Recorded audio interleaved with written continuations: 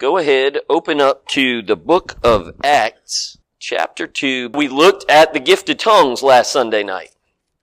Last Sunday morning, we looked at Jesus ascending into the heaven and then disciples, I should say, waiting in the upper room. Now, what's the difference between an apostle and a disciple? There's a difference between them. I didn't really know this until I kind of got on into my faith walk. But an apostle is one of the 12. Last week, we looked at them replacing Judas with Matthias. Now, an apostle is someone that has the authority to write scripture and to declare doctrine. Who was the last apostle to live? John, right. Not John the Baptist. He was actually not even an apostle, and he was also pretty early to die. But John the Revelator, the one that wrote the book of Revelation, died around the age of 99 on the island of Patmos, all by himself, and he was writing. Paul was an apostle. So really there were almost 13 apostles at one point. And if you count Judas, man, you had like 14 apostles throughout time. Those apostles gave their doctrine, gave their writings, and that has since finished. It has ceased. There are some folks today, and there's different denominations, and I'm not knocking denominations, but when there are denominations where the preacher comes up on a Sunday morning and said, I had a fresh revelation from God, and then goes ahead and gives doctrine which is contrary to biblical doctrine, you have to believe either the original apostles, which wrote the Bible, or you're going to believe the new guy. So be wary of that whenever you're watching a preacher on TV, on YouTube. Make sure you're listening for good doctrine. What is good doctrine? It's found in the Bible. So today we are going to jump into the book of Acts. We're going to close out chapter 2. We are going to see what was taking place there. Verse 41. And those who gladly received his words were baptized, and that day about 3,000 souls were added to them. And they continued steadfastly in the apostles' doctrine and fellowship, in the breaking of bread, and in prayers. Then fear came upon every soul, and many wonders and signs were done through the apostles. Now all who believed were together and had all things in common, and sold their possessions and goods, and divided them among all as anyone had need. So continuing daily in one accord in the temple, and breaking bread from house to house, they ate their food with gladness and simplicity of heart, praising God and having favor with all the people. And the Lord added to the church daily those who were being saved. There's a few things that the early church did that I think we can learn from today, because we drift from that, from the simple stuff, the basic stuff. A lot of times we make it more than it needs to be. These folks met at First Baptist Jerusalem. Did you know that? No, they didn't. You know where they met? In homes. They went from house to house. They met every day at the temple. These are folks who didn't have to have a big building. They didn't have to have all the stuff that comes with it. They said, you and me, we're believers. We're going to get together. We're going to exalt God. We're going to praise Him. We're going to enjoy each other. We're going to eat together. And we're going to have a good time praising Him. And if you have an issue, I'm going to help you out in whatever it is. And if I have an issue, then y'all going to help me out in whatever it is. That was the essence of church. What was I missing right there? The doctrine. And when we get together, we're going to talk about what the apostles teach us. Does that sound like something that you grew up with?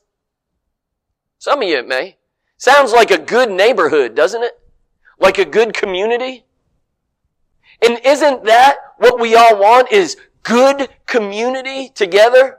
A community where you don't have to be afraid to go out of your house. A community that you don't have to be worried about when you walk from one side of town to another. I mean, that's kind of how we are. Oak Grove is a type of community that is different from where Joe and Laney grew up in. We go to the ballpark. You know what Sam and Tilly can do? They can walk around on their own, for the most part. We live in a community where people, for the most part, pretty good. They'll look after your kids. They'll make sure that they're not getting into dangerous situations. We came from a community where we didn't let them off the leash. We literally had those little leashes on them, and they were running all over we didn't have those little child leashes. We lived in a place where you couldn't let them go 15 feet from you, because you didn't know if they'd pick up broken glass or a drug needle. That was where we came from. Community that we long for safety, an extension of our shelter. And the church, in the original days that it existed, was that community. If you were hungry, someone was going to show up at your house. That's the type of community that the original church was. You see, there's several things that they did. The first thing was they learned together. What did they learn? The doctrine of the apostles. What is the doctrine of the apostles? Because the Gospels have not been written at this point. They had the Old Testament. And you know what they did? They took the Old Testament, they went through it, and they saw where it pointed to Jesus. They got together on Saturdays at the synagogue, and they said, we are now rewriting new Sunday school literature. The old Sunday school literature is done away with. We are now looking for Jesus in all of the Old Testament. And when they found it, they'd say, isn't His grace wonderful? And isn't His grace good? That we could be so wretched and so vile, yet He still came and He chose to save us. And He died a death on a cross for us in all of our sin, in all of our wickedness. He became our sin so that we could be the righteousness of God in Christ. And they looked at the Scriptures and they searched them out. And they listened to the teaching of the apostles who had that authority. How did people know they could trust the apostles? Because later on we see that they were doing signs and wonders.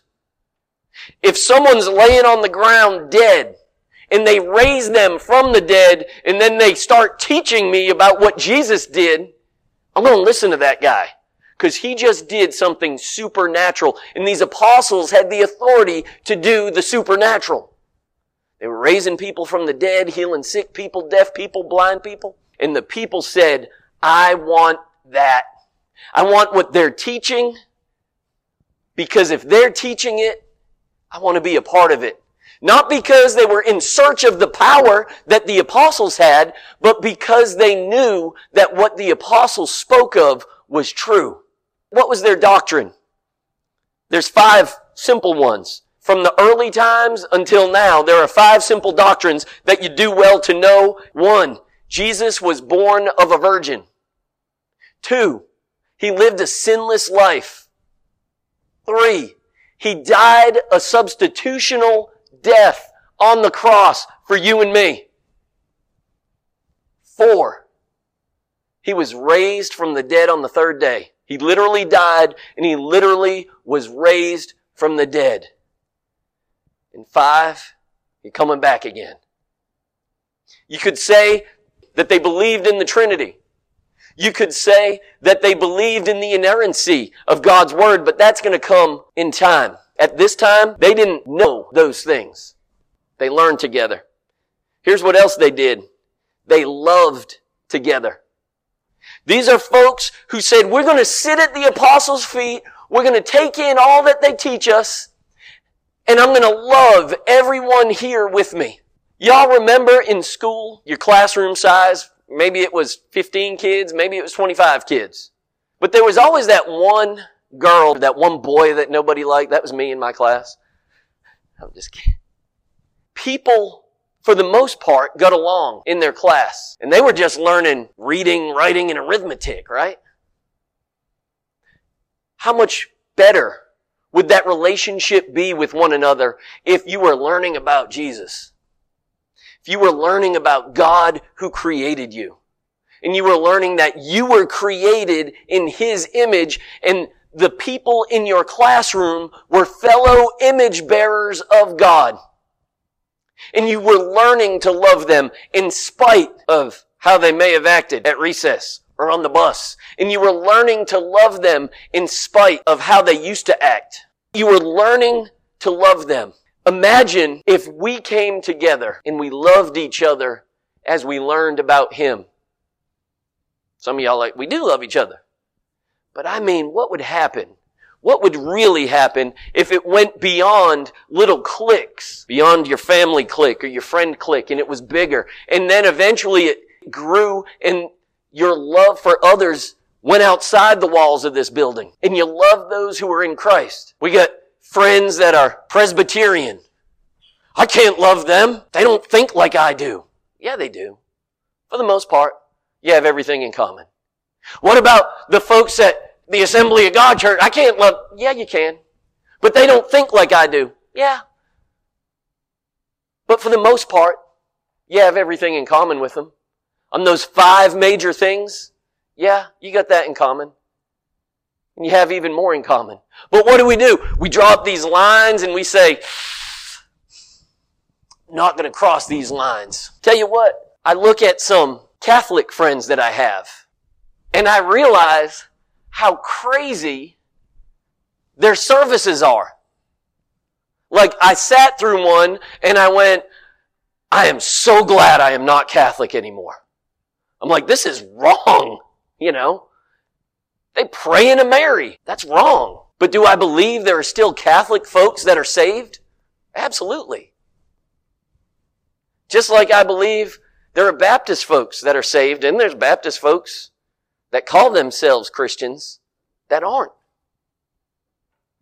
God judges the heart. It's our job to get into the Word and to know the doctrine.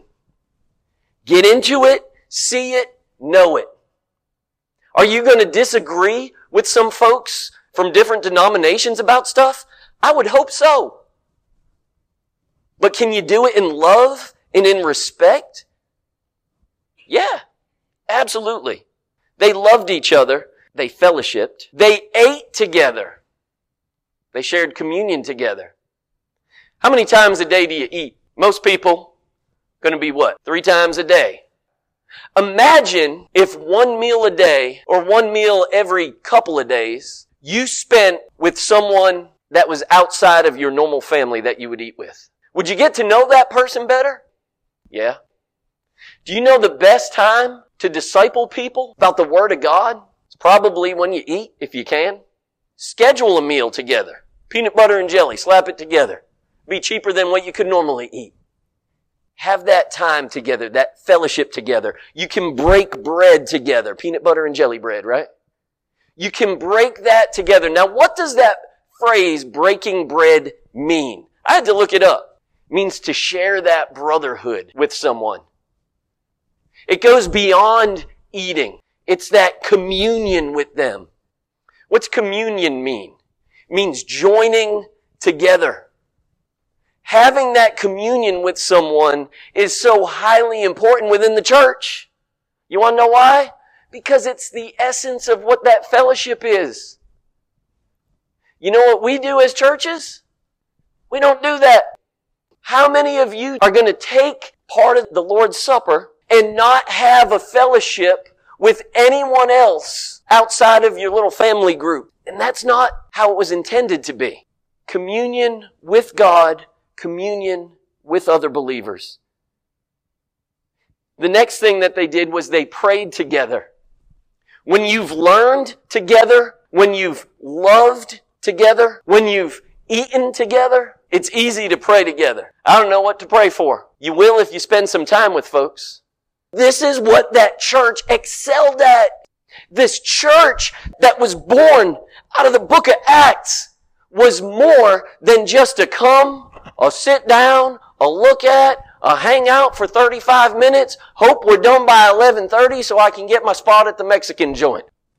So much more because they did all the other things. What were they? They learned together, they loved together, they ate together, so they could pray together. When you pray for people, it's amazing. And it's hard in our culture. When someone lets you in their shell to know how to pray for you, you're in their world. And it's an honor to be there. And it's an honor to pray for those folks. So try to be more honored with the folks that you go to church with.